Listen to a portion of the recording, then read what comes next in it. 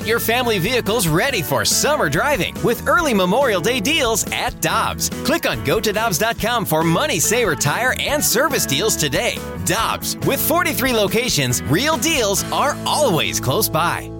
Another day is here, and you're ready for it. What to wear? Check. Breakfast, lunch, and dinner? Check.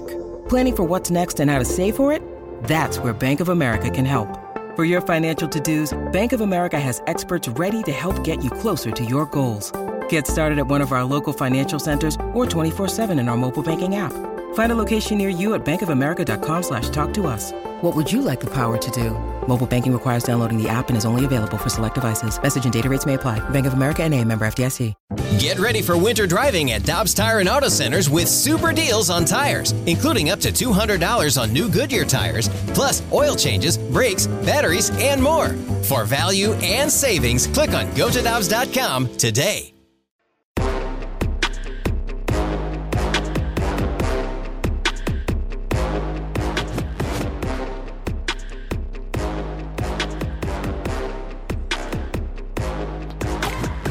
Anthony Stalter and Tanner Hendrickson. I'm Brandon Kiley. It is BK and Ferrario on 101 ESPN. Anthony Stalter now in studio with us for the 1 o'clock hour. Alex will be back tomorrow. And right now, very happy to go out to the Brownie and Crouppen Celebrity Line. The director of scouting for the Draft Network joins us after an awesome weekend of the NFL Draft. He is Kyle Krabs. Kyle, we appreciate the time today, man. How you doing? I'm doing great. It's always fun to kind of see how things shake out after 3 wild and crazy days in April. So glad to be on with you guys and chat a little NFL draft. So I would imagine the biggest storyline coming out of the weekend was the Bears, who finally have a quarterback, or at least seemingly finally have a quarterback. What do you think of the fit between Justin Fields and Chicago, that offense that they're going to run under Matt Nagy? Is in your opinion, is this enough to be able to save their jobs? Because we all know going into this year, that administration was kind of on the hot seat. Yeah, I think at the very least this helps their argument to get an extension, and they made an aggressive move. And you know, everybody assumed they were going to be in quarterback purgatory, picking at 20 and the expected run on quarterbacks. And we end up only seeing 3 go in the top 10. So they deserve a lot of credit, because if you don't make this move, you're probably going to end up losing your job at the end of the year if you're banking on Andy Dalton saving your job. So that's the one thing that has me raising my eyebrow now, is you hear them say, oh, we want to do the Alex Smith, Patrick Mahomes plan here in Chicago and ease this transition in. And I'm like, you guys aren't Andy Reid. Like, he's going to have to get on the field and play for you and showcase that you guys made a good decision. So I would expect that we'll see Justin Fields for a good portion of this season. And I think he's physically capable and mentally capable of taking on that challenge and helping save their jobs. Yeah. Kyle, I always feel like there is a bit of a theme that emerges, right? Like a couple of years ago, it was the teams that passed on Patrick Mahomes and Deshaun Watson. And the biggest one, obviously, was the Bears, who we just talked about. Do you think that when we look back on this draft in a year, in 2 years, in 3 years, that this will be the draft that we talk about teams passing on Justin Fields? I think you have the potential for that for sure, and especially some of these teams that you look at them up and down and like, the Denver Broncos have a really good roster. They drafted Pat Surtain there at number 9 overall after J.C. Horn goes to Carolina. And you're in the division with Patrick Mahomes, that guy we just got done talking about, and you're going to bank on Teddy Bridgewater and Drew Lock to get you through to compete in the AFC West. Like, if it were me, and I know they said they like Justin Fields, but they like Patrick Surtain better, which is little bit of an eyebrow-raising statement for me. Denver is certainly that team, and to a lesser degree, Carolina. You're probably going to see nothing better than what you've got from Sam Darnold already. You know, it would be a major upset for him to completely revive his career and not have that question take place. So it really just becomes, is Justin Fields, who many of us in the industry, myself included, think he is as a franchise-caliber quarterback? And if he is, then yeah, I bet we would look back at those two teams and say, man, like, corners are really important, but at the same time, we allowed Sam Darnold and Teddy Bridgewater / Drew Lock from preventing us from going to getting a highly skilled quarterback. Kyle Krabs is joining us here on 101 ESPN. He's the director of scouting for the Draft Network. Check him out on Twitter at Grinding the Tape. He also does an awesome podcast that I listen to regularly, called the Draft Dudes Podcast. Highly recommend it, and he's joining us on behalf of betonline.ag. Kyle, the last question that I've got here on Justin Fields is, I watched the kid in college, and I came away like, oh, this is clearly a top 5 pick. Like, I don't need to see anything more. And then I saw against Clemson, the dude played through some sort of a rib injury and balled out. He did it at the highest of levels against the best of teams. What did I see that apparently the rest of the NFL didn't see? Why was this the guy, in your opinion, that fell to 11? Can you explain it? I wish I had a good answer. I even think back to 2019, and they were playing Michigan, and he got hit low, and we're like, oh, man, Fields just blew his knee out. He missed 2 plays, came back on first play, came back on the field. He was rolling to his left and threw like a 35-yard rope for a touchdown in the back of the end zone. So the toughness is there, and a lot of the hyperbole and narrative that he'd been exposed to in the pre-draft process this year was just nonsense. The toughness is very clearly there.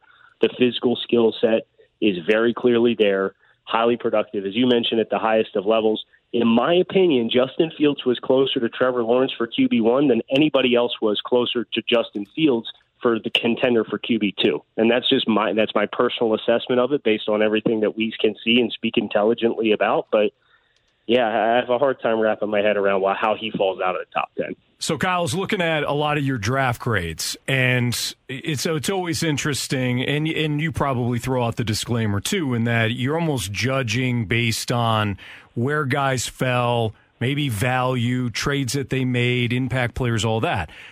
I don't want to talk to you about your A's. I want to talk to you about your 3 Ds, right? So you got Cowboys D+, Rams D, Texans D-. Now, the Rams and the Texans didn't have first-round picks. Texans didn't have a first or a second.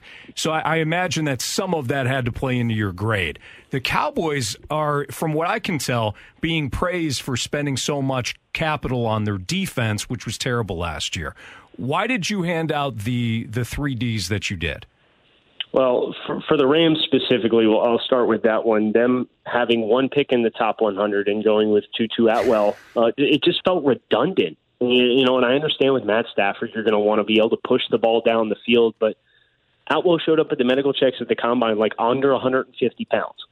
So I know that there was a lot of appreciation for what he brought from a speed dynamic and big play ability, but this was a really good class for wide receivers. And some of these other guys who were available, who came off the board after Tutu Atwell with that 57th overall pick, just kind of surprised me. And then their only other pick on day 2 was Ernest Jones, a linebacker that I liked from South Carolina, but I liked him as like a 4th or 5th round kind of thumper between the tackles type.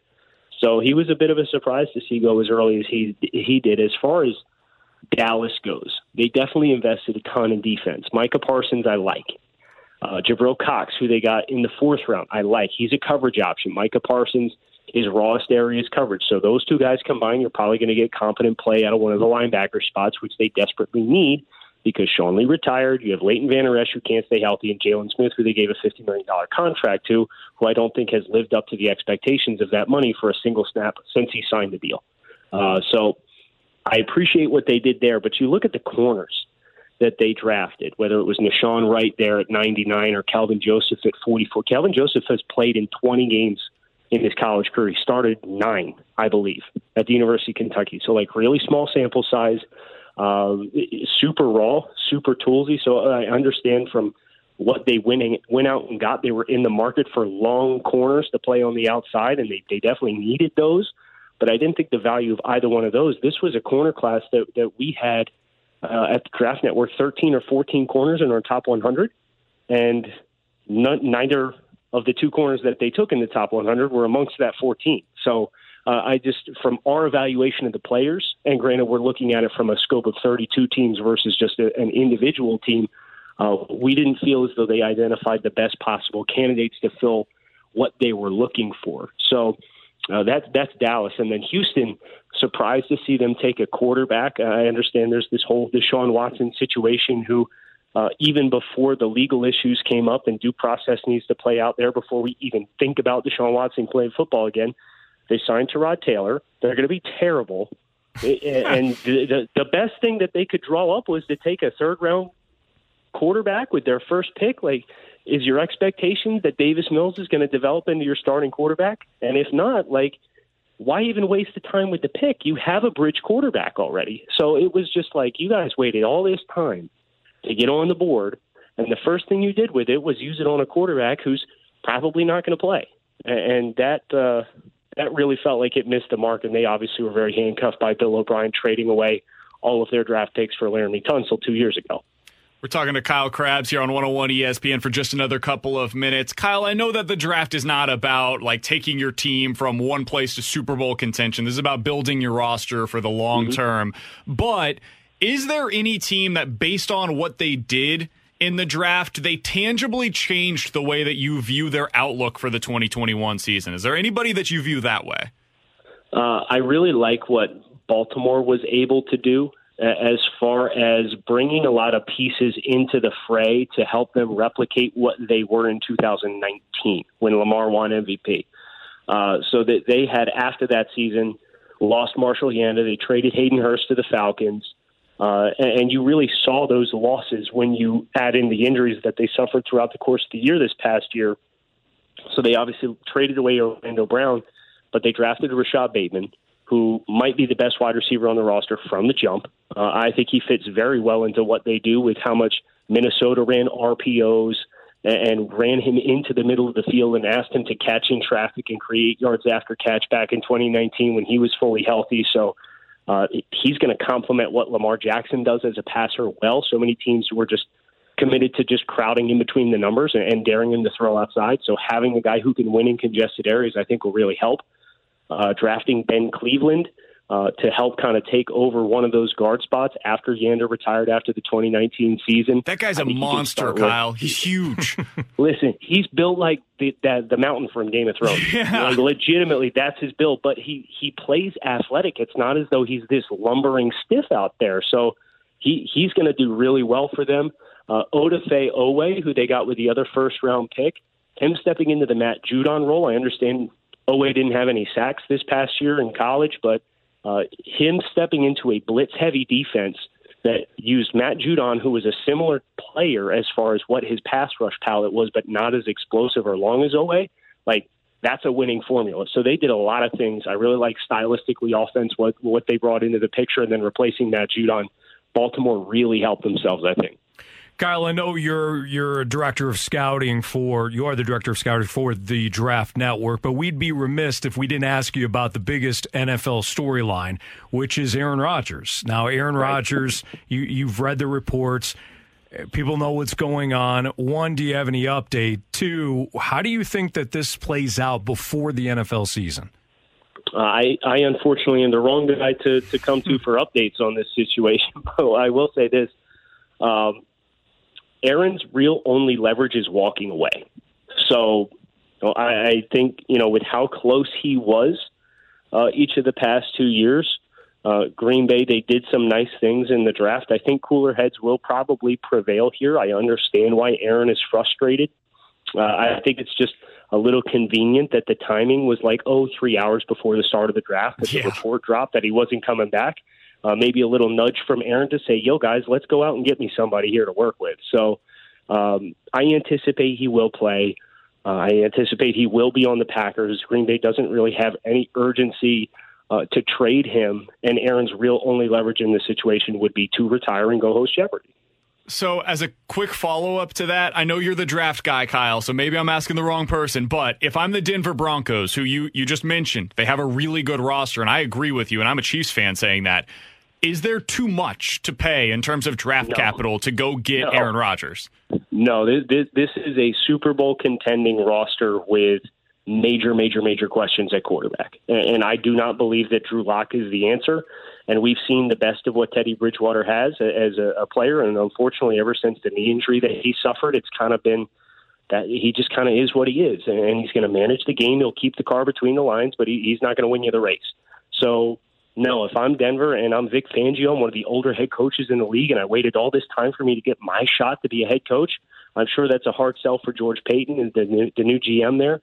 But Denver's done this in the past. You know, they were the ones that went out and got Peyton Manning. And granted, that was via free agency. That wasn't a trade. But, Elway has shown that aggressiveness, and this would be a home run opportunity for them. And if nothing else, I would kill to see Aaron Rodgers on the Broncos against Pat Mahomes on the Chiefs twice a year. That would be worth the price of admission. I would prefer not to see that as a Chiefs fan, but it'd be fun to watch nonetheless. Hey, Kyle, we appreciate the time, man. Thanks so much for hopping on with us. And next time we talk, I'll ask you about why you hate the Chiefs. Why'd you give them a C+ in your grade? Awful. Just awful. Listen, I can't give all A's and B's out. Yeah. This is not a candy store here. I got to be objective a little bit. But I appreciate you guys having me on. Look forward to talking again soon.